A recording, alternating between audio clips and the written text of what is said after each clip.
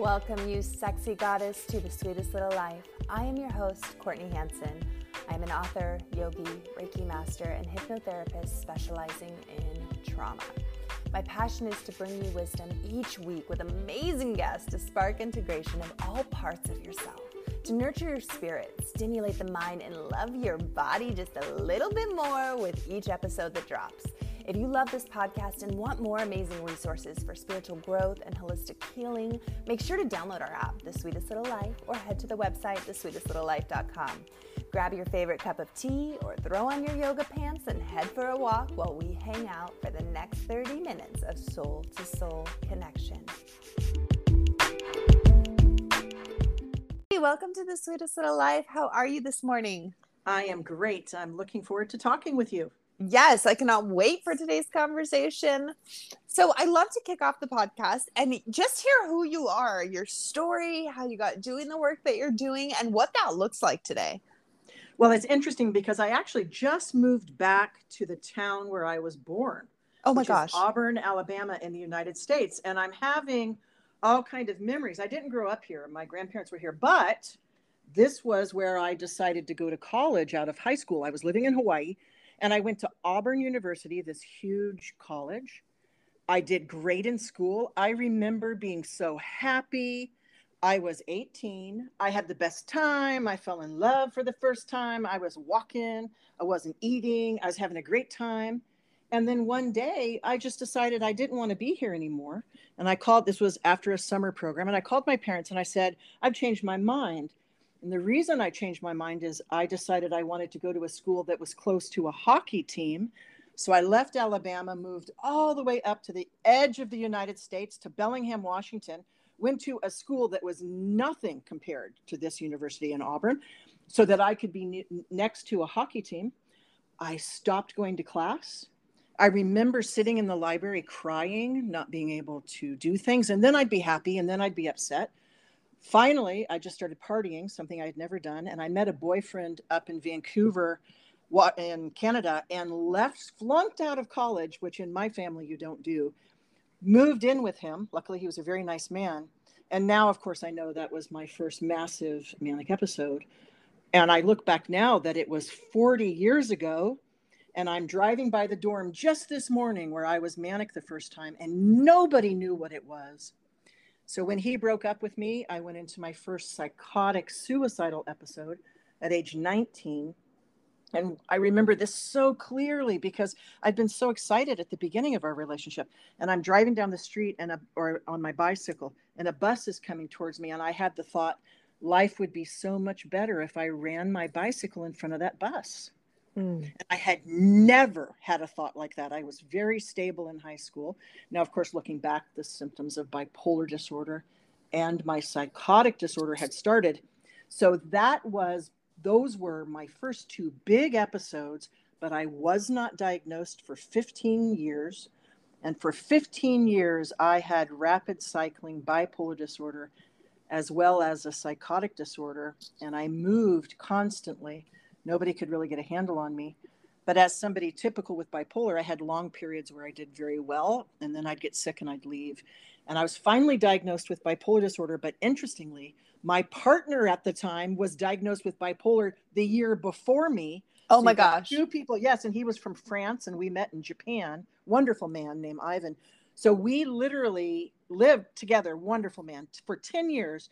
Two people with bipolar. And that's why I think my work is so different than everybody else, because I live with bipolar and a psychotic disorder. My diagnosis is called schizoaffective bipolar type, and we can talk about more psychosis if you want to. And he had bipolar 1. And so I wrote the first book ever written for partners of anybody with a brain illness, loving someone with bipolar disorder. Then I wrote a treatment plan that I sold as one of the first ebooks ever in 2002. Then I was contacted by a publishing company and I wrote Loving and then Take Charge of Bipolar Disorder. And I wrote Getting It Done When You're Depressed. And then I just updated 2 of my other books. And then I had another book come out last year called OMG, That's Me, Volume 2. And it's been difficult. COVID was hard. Writing these 3 books during COVID, I got quite sick. I am somebody who lives with bipolar daily, but I have a life. I have lots of stable relationships. I have a very strong family, but it's difficult, Courtney. And so my message is those of us who live with these difficult illnesses, unipolar, bipolar disorder, schizoaffective, schizophrenia, really severe anxiety, we have a medical illness. And medical illnesses have to be managed, as you know, with a wide variety of help. And that's my specialty. So I'm a management specialist for mood, psychotic, and anxiety disorders. I have all of the symptoms that I write about, but I use the system that's in my book. And most of my work now is with parents, partners, and I train healthcare professionals. And then my work with people who have bipolar is through my books or on Instagram. So that's my quick explanation of how I got where I am at age 58. Oh my gosh, you're incredible.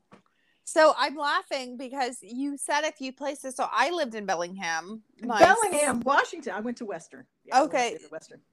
Okay, so I'm actually originally from Edmonds, and oh gosh, yes, yeah. yes, and when I was a senior, my parents sent me to a rehab in Bellingham called Visions. It's an all-girl facility. It's like a lockdown horse camp. It's horrible. And then it was so funny. I was looking on Zillow because my holistic healing center is in Auburn, California. And I accidentally typed in Auburn, and these beautiful houses were coming up for like quarters of the prices. And I'm like, I'm moving yesterday. And I realized I was in Auburn, Alabama. I'm like, oh, there's an Auburn, Alabama. And then Auburn, like every place else, unfortunately, is booming. And so we had hoped when we moved here that we would not hit those high prices, but they've started. It's an incredible area. Yeah, it's beautiful. It's very beautiful. I never thought I would come back here, but I'm very happy here. Yeah. But Bellingham is interesting. It's a beautiful place, and there's lots of stuff to do up there. But my decision profoundly affected my life. If I'd stayed at Auburn, I, of course, would have finished. And it took me 8 years to get a college degree, which is very, very typical in bipolar. We tend to go to college a lot, but we tend to drop out because college, like work, is very hard for the bipolar brain. We have to teach ourselves how to manage the incredible amount of pressure that's on you in a job and in school, which is sort of the same thing. You've got to have a plan in place if you have bipolar. But you have used this as almost like a superpower. No, I would never. You know what? Thank you. I respect you for saying that, and thank you because that's a very nice compliment. But no, it is an enormous disability for me. Okay. I had to rework my entire life.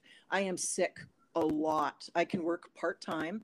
Okay. That's the thing when people hear me. That's why I always try to be really honest, is they're like, what? I've written like 11 books, right? And I can do all these things. And I'm like, no, that's over a period of 20 years. You're seeing a career that somebody else could have done that you're looking at. You're like, oh, wow, she goes a lot and she go. I don't. I have to take enormous breaks. For example, when I was working on the second edition of one of my books, I just turned it in yesterday. I had to stop everything. I took Facebook off my phone. I took Instagram off my phone. I couldn't socialize. I had to get an enormous amount of extra sleep. I was sick almost the whole time I was editing, which was 6 weeks.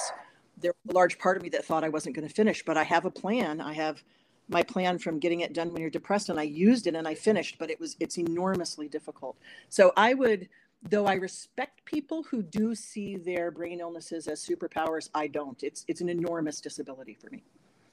Wow. Thank you for sharing that. Yeah. I love hearing different people's perspectives because it is so different. It's so different. Case. Right. Yeah. Mm-hmm. So for the audience that's listening, and I know a lot of people in our audience do suffer with bipolar disorder, and I think a lot of times it's undiagnosed. What were the signs? You talked about your first manic episode. How did you, looking back, what did that feel like inside of your body? Well, it's so obvious now. And I think largely because of my work, I had the very odd situation of starting a webpage in 2002 when literally web pages were starting to take off. And I had one of the first Google advertising accounts. There was no social media. We did everything on message boards. So a lot of my work that was already in some of my books really sort of decimated all over the internet. And one of the things that I taught from the very beginning is that bipolar is an illness of contrasts. So it's not a personality disorder. It's not trauma. There's no relationship between bipolar and trauma. Trauma can make bipolar worse. Of course it can, but it doesn't create bipolar. Truly a genetic illness, right? So if you looked at how I was up until age 18, when literally overnight I changed, Now we obviously would see the manic episode, but in 1982, I hadn't written my books. We didn't have the internet. People didn't know the signs. So this was just Julie being weird. So what you're looking for is a change in what a person thinks, says, and does without a reasonable explanation for the change. So there is often not a trigger in bipolar disorder. We can have triggers, but we, for example, can be in a relationship, get in a mood swing and turn to the person we love and say, never loved you, don't want these kids, bye. And we will walk out the door. But at the same time, we can have a mood swing where we're not that interested in having a relationship, but suddenly we're sleeping with 3 different people. We get married in 2 weeks and we think we're having the greatest time of our lives. So it's about contrast. So what you're looking for is exactly what I went through. I'm doing fine in Auburn. I seem to be staying, and suddenly I pick up and say, I want to live near a hockey team. It made no sense to put your entire education, that my whole family, that we're all teachers and all that kind of stuff. So instead of somebody saying Julie's weird, but we're going to support her because we love her, they'd go, wait a minute, that doesn't fit. I would be diagnosed now easily. My bipolar is so obvious. And then I didn't tell people about my psychotic depression. People now, especially I have a a Gen Z, I'm Gen X. My nephew is Gen Z, 20 years old. The difference in that amazing group of people is how much more they talk about their symptoms. I wasn't having shame or anything. I didn't know to talk about the fact that I was having hallucinations. I was paranoid. I used to have to wear sunglasses in class because I thought people were talking about me. I thought people were, I had no idea. I'd never mentioned it. And in my mind, I remember thinking, you're asking what it felt like inside, was psychosis, for example, and especially mania, a little bit different with depression. It feels so real and such a part of you that you just go with it. It's who you are. Depression feels awful. So with depression, you're like, oh, I hate this. Something's not right. I hate it. But with euphoric mania and psychosis, there's no insight, right? So there's such a part of you. So I knew something was wrong and I went and got help for depression, but they never asked me any questions about mania. So what I felt was great when I was manic. That's the real me. Not understanding that the psychosis was abnormal, but definitely knowing the depression was wrong. So I only got help for depression. And that's why so many of your listeners might not get the diagnosis that they need, is because in bipolar 2, for example, often the mania, especially at the beginning, feels too good. So they only go get help for depression. Then they're put on a medication that makes mania come out, like an antidepressant, and then they'll get diagnosed. So feelings-wise, there's no way I could have recognized mania and psychosis unless I was educated. I only recognized the depression. Wow. So when you were in psychosis with the hallucinations, was that something that just came on when you were older? That wasn't something that you struggled with during childhood? No. So pediatric onset is actually just like with diabetes, for example, there's a reason we say juvenile diabetes and adult onset diabetes. So there is pediatric onset brain disorders, profoundly different from the typical mid to late teen onset of typical bipolar. Juvenile bipolar and regular bipolar, which is teen to adult onset, are 2 different illnesses. They have a different treatment path. They have a different way that they present themselves. Same illness, but different. So my first psychotic episode was 16. I remember it very clearly now.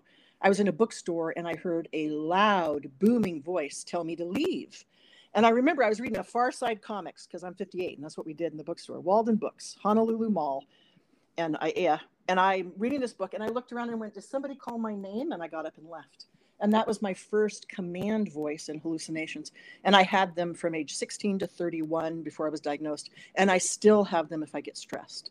So I have a persistent psychotic disorder. It's consistent over time. Bipolar is not. Bipolar is episodic. But I live in almost consistent psychosis, which is why I have to modify my life so much. I get psychotic very easily. I'm on the schizophrenia spectrum. Okay. Oh, and I'm not embarrassed at all about any of this. None of this embarrasses me. It's no different than having diabetes. I just literally have no embarrassment. I just don't. I love it. Nor should you. Yeah. And I think we are coming. No, and I think what's really beautiful now is that we are coming to a space and time where it is becoming so that, like, it really is everyone has something, right?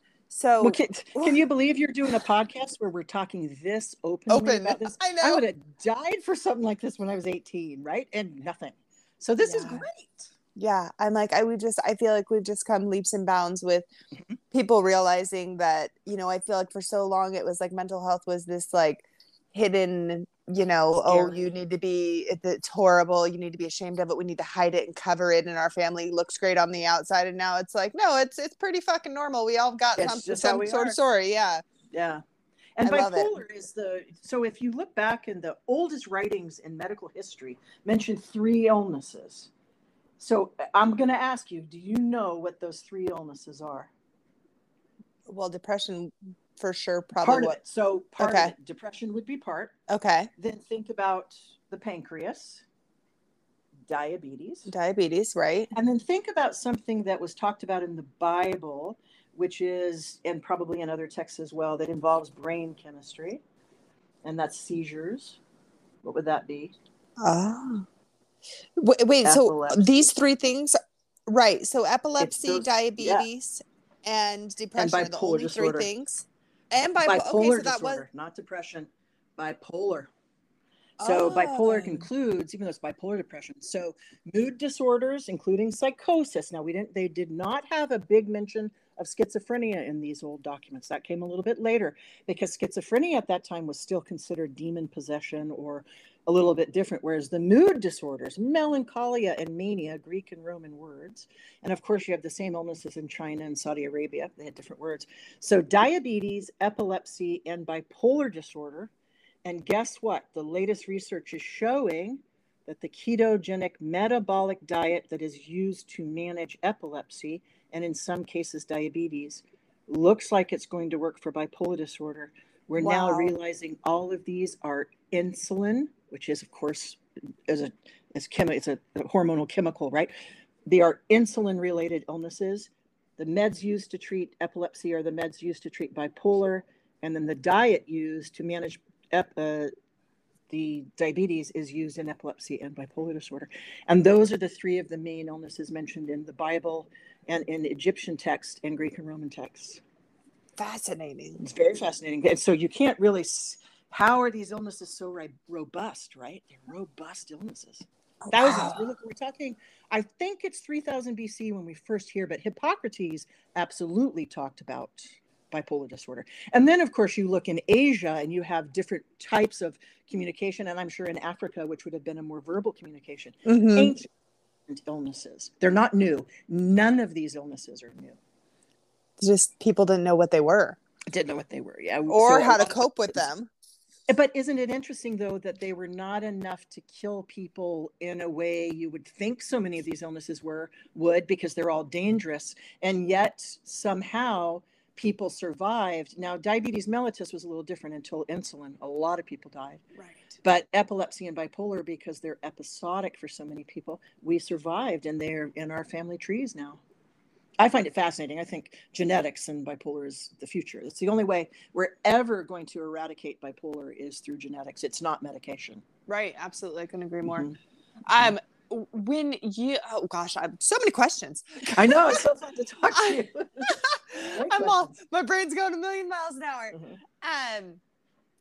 So when you first started researching this, was it almost a sense of peace to realize that this has been around for so long? Because I think a huge part of it is that it really, in the big scheme of things, right? This has just started to be something that's like openly discussed, and so many people have it or were undiagnosed, and they're like, oh, this makes so much sense now to have that acceptance. When you really started doing your research and looking,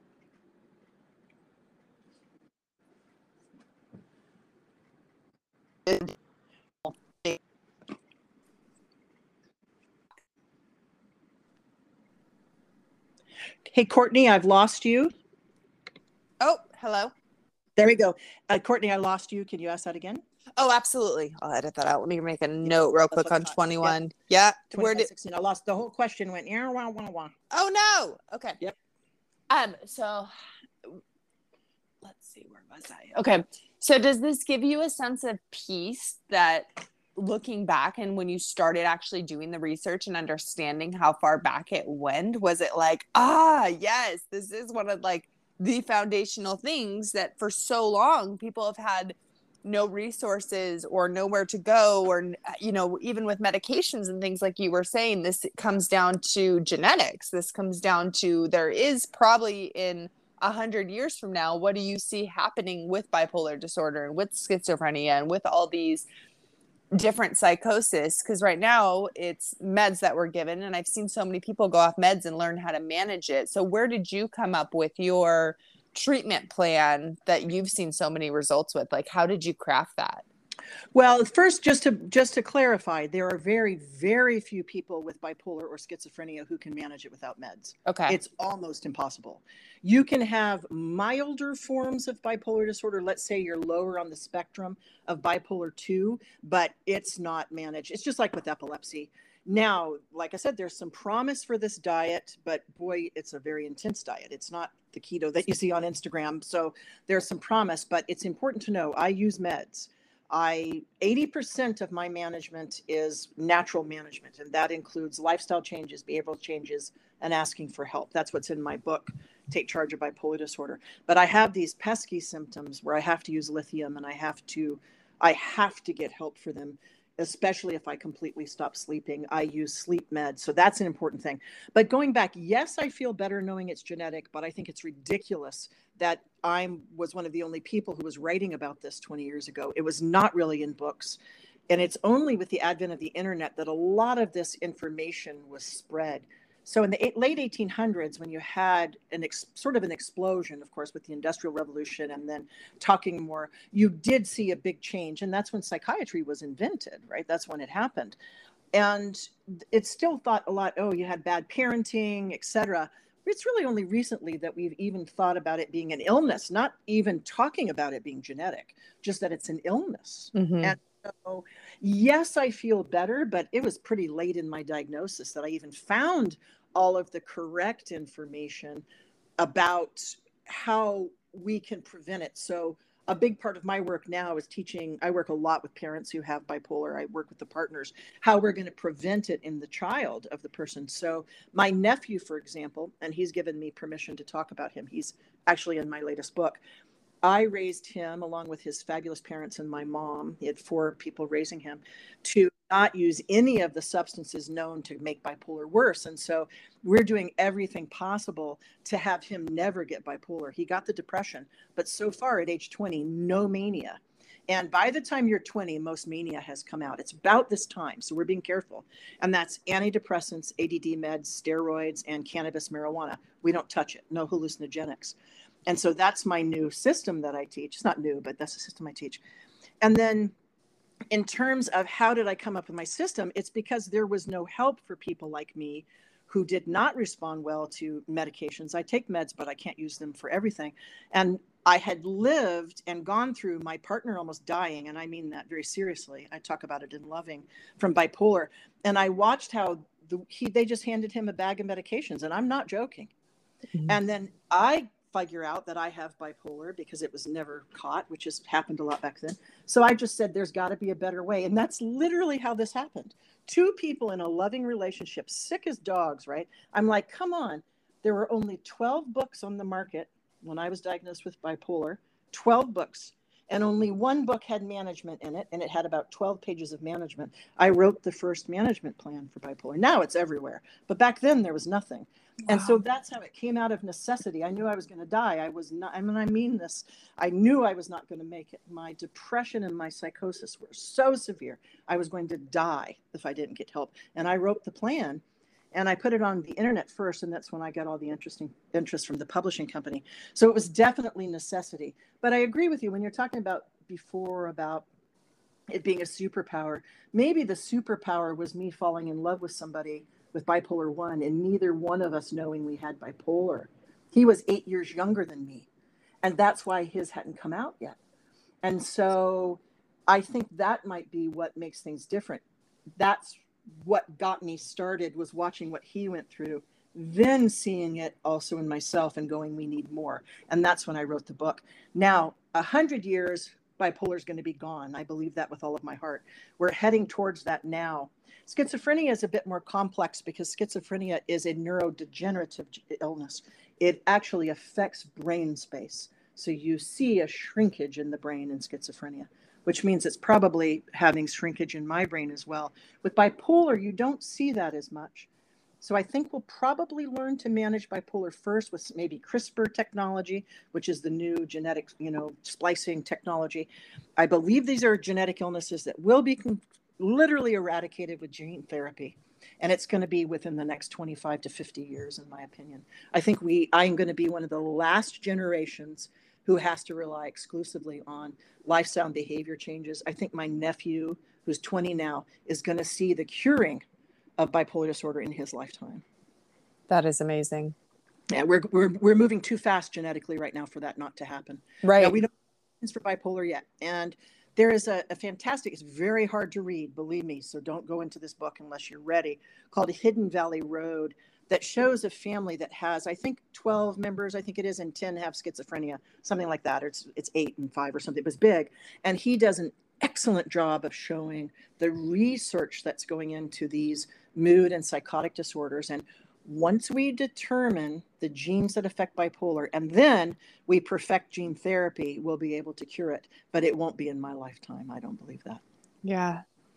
With the audience listening, what are some signs that they can look for if this is a journey that they're new to or that they're experiencing, highs and lows? How do you tell the difference between just a regular, I'm feeling really energetic, to a manic episode? What does that look like for you? Great question. Mania is always part of mania is a sleep disorder. People who are excited and happy still sleep.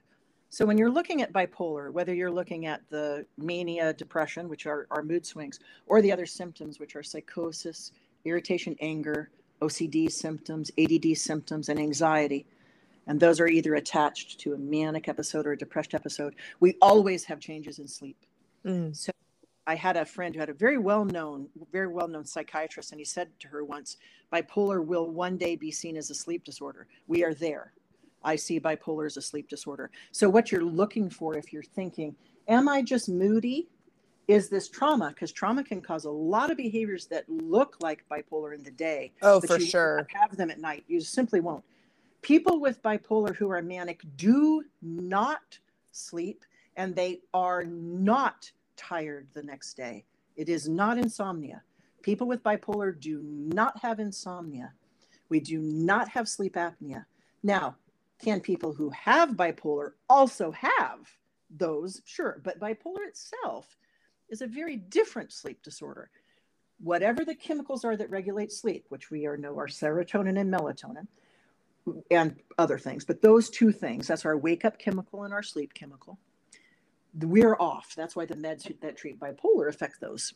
So if you are suddenly very upbeat about life, things are being done with ease, you're feeling much better about the future, you don't worry about it, you get things done much, much easier than normal, and you are sleeping significantly less. And I mean 2 or 3 hours. So let's say you normally sleep 7, and you can last on 5 and 4 hours and have no change in energy. That's mania. Now, I have to be careful, though, because if someone's using a lot of meth, for example, you might see that. But we get this without any drugs, with no drugs at all. Mania is a sleep disorder. So when I described to you my manic episode, I definitely was maybe here in Auburn. I remember having so much energy. I had stopped eating, basically.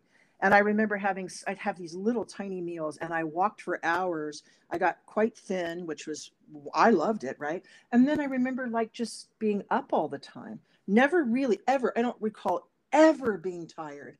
School was easy. I got good grades. It was no problem. And then with depression, you cannot get out of bed. You have lethargy.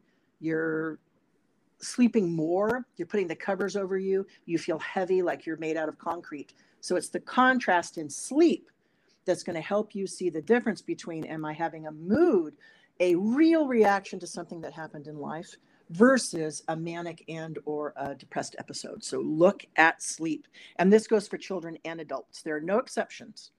All bipolar disorder episodes affect sleep. Well, delicious. I learned something new for today. That's how you diagnose. Yeah. And a good diagnostician will ask you, this is how you know, do you have somebody who understands? And by the way, very important to note, therapy is not a treatment for bipolar, and therapists cannot manage bipolar. So that's really important. Therapy is a tool to have once you're diagnosed and you have insight. So you have to go to somebody who is trained. I do a lot of healthcare training on how to see bipolar. And if they haven't asked you about sleep, they don't know what they're doing. It's a sleep disorder. It's a mood, sleep, psychotic disorder. If we're really honest, it's a mood, anxiety, sleep, psychotic disorder. You just answered my thing. I was going to say, anyone that I know that has it, it's always paired with anxiety, or it's always paired with something that's, because you can't really pair it with depression because that kind of comes with it in itself. So, well, it's important to know that there's a huge, and I have lots of articles about this, so people can just type it in. In bipolar, we don't have depression. We have bipolar depression. All of our depression is tinged with mania, all of it. And what that means is if you're depressed and you add an antidepressant in, boom, we will be manic. If you're depressed and you add an ADD med, we will be manic. If we're depressed and you add cannabis or a steroid, we'll get manic. So our depression is not unipolar.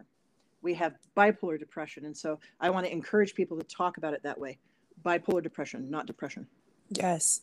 And so when you say the articles, is this something that where can we find your work? Where can we get your books, all the things? Because I know a lot of our listeners, this is something that they struggle with. And so I want to make it so you're accessible. So where is the best hub spot that people can reach out to if they're like, yes, oh my gosh, you're speaking to my soul.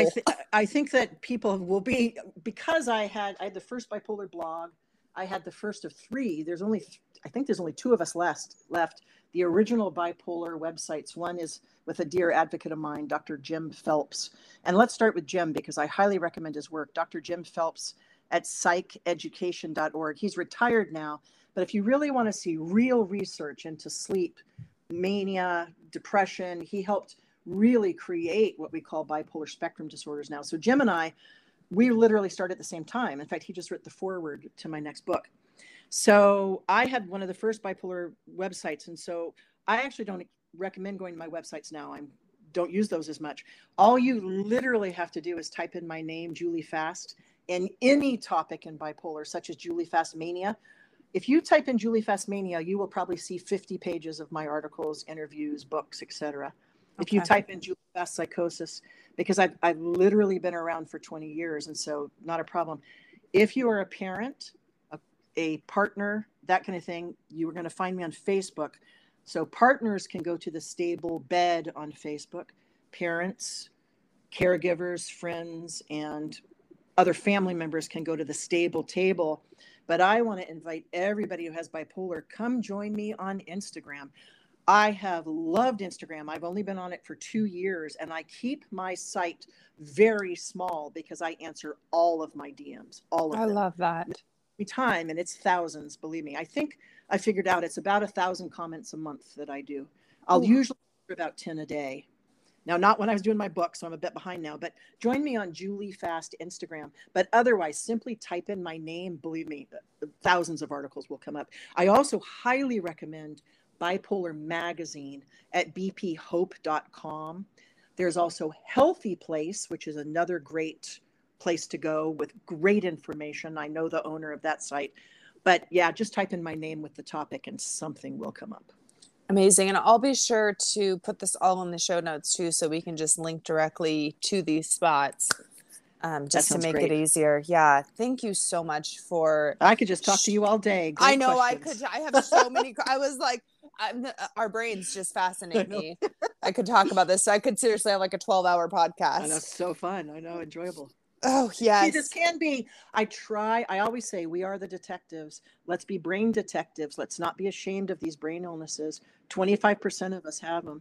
Bipolar is about 5 to 6% of the world population. Unipolar, probably 10 to 15%. Schizophrenia, 1 to 2%. Then you add all personality disorders like borderline. We're at 25% of the world population. And so we are not abnormal. We just need to be interested in our own brains. Absolutely. And like I said, I get chills even talking about it. I just love that the shame is being taken out of it, and people are coming forward, and people like you who are brave and like, this is me. I'm going to be a change maker, and making it accessible to so many people who don't feel understood. And it makes me want to cry. Well, when we share our stories, we save other people's lives. I don't think there's any question. And because I think my nephew changed me so much, I'm 58. I've literally been living with this since I was 16. But there's a 16-year-old or an 18-year-old out there, and they write me all the time, believe me, who are just getting diagnosed. And I'm like, thank heavens you got a diagnosis, because I didn't have that beautiful thing. I didn't know till I was 31 what was wrong. I'm so glad we're diagnosing correctly now. I'm very hopeful about bipolar. I don't have negative thoughts about it. We're going to figure out what to do. Yeah. Yeah. I have no doubt in my mind. Yeah. And the research, I mean, we're moving too fast to not. Exactly. Yeah. I agree. Well, there are positive. Yes. Well, thank you again, Julie, for your wisdom and for just doing everything that you're doing for the collective. You're incredible. Thank you, Courtney. I really enjoyed talking to you. You too.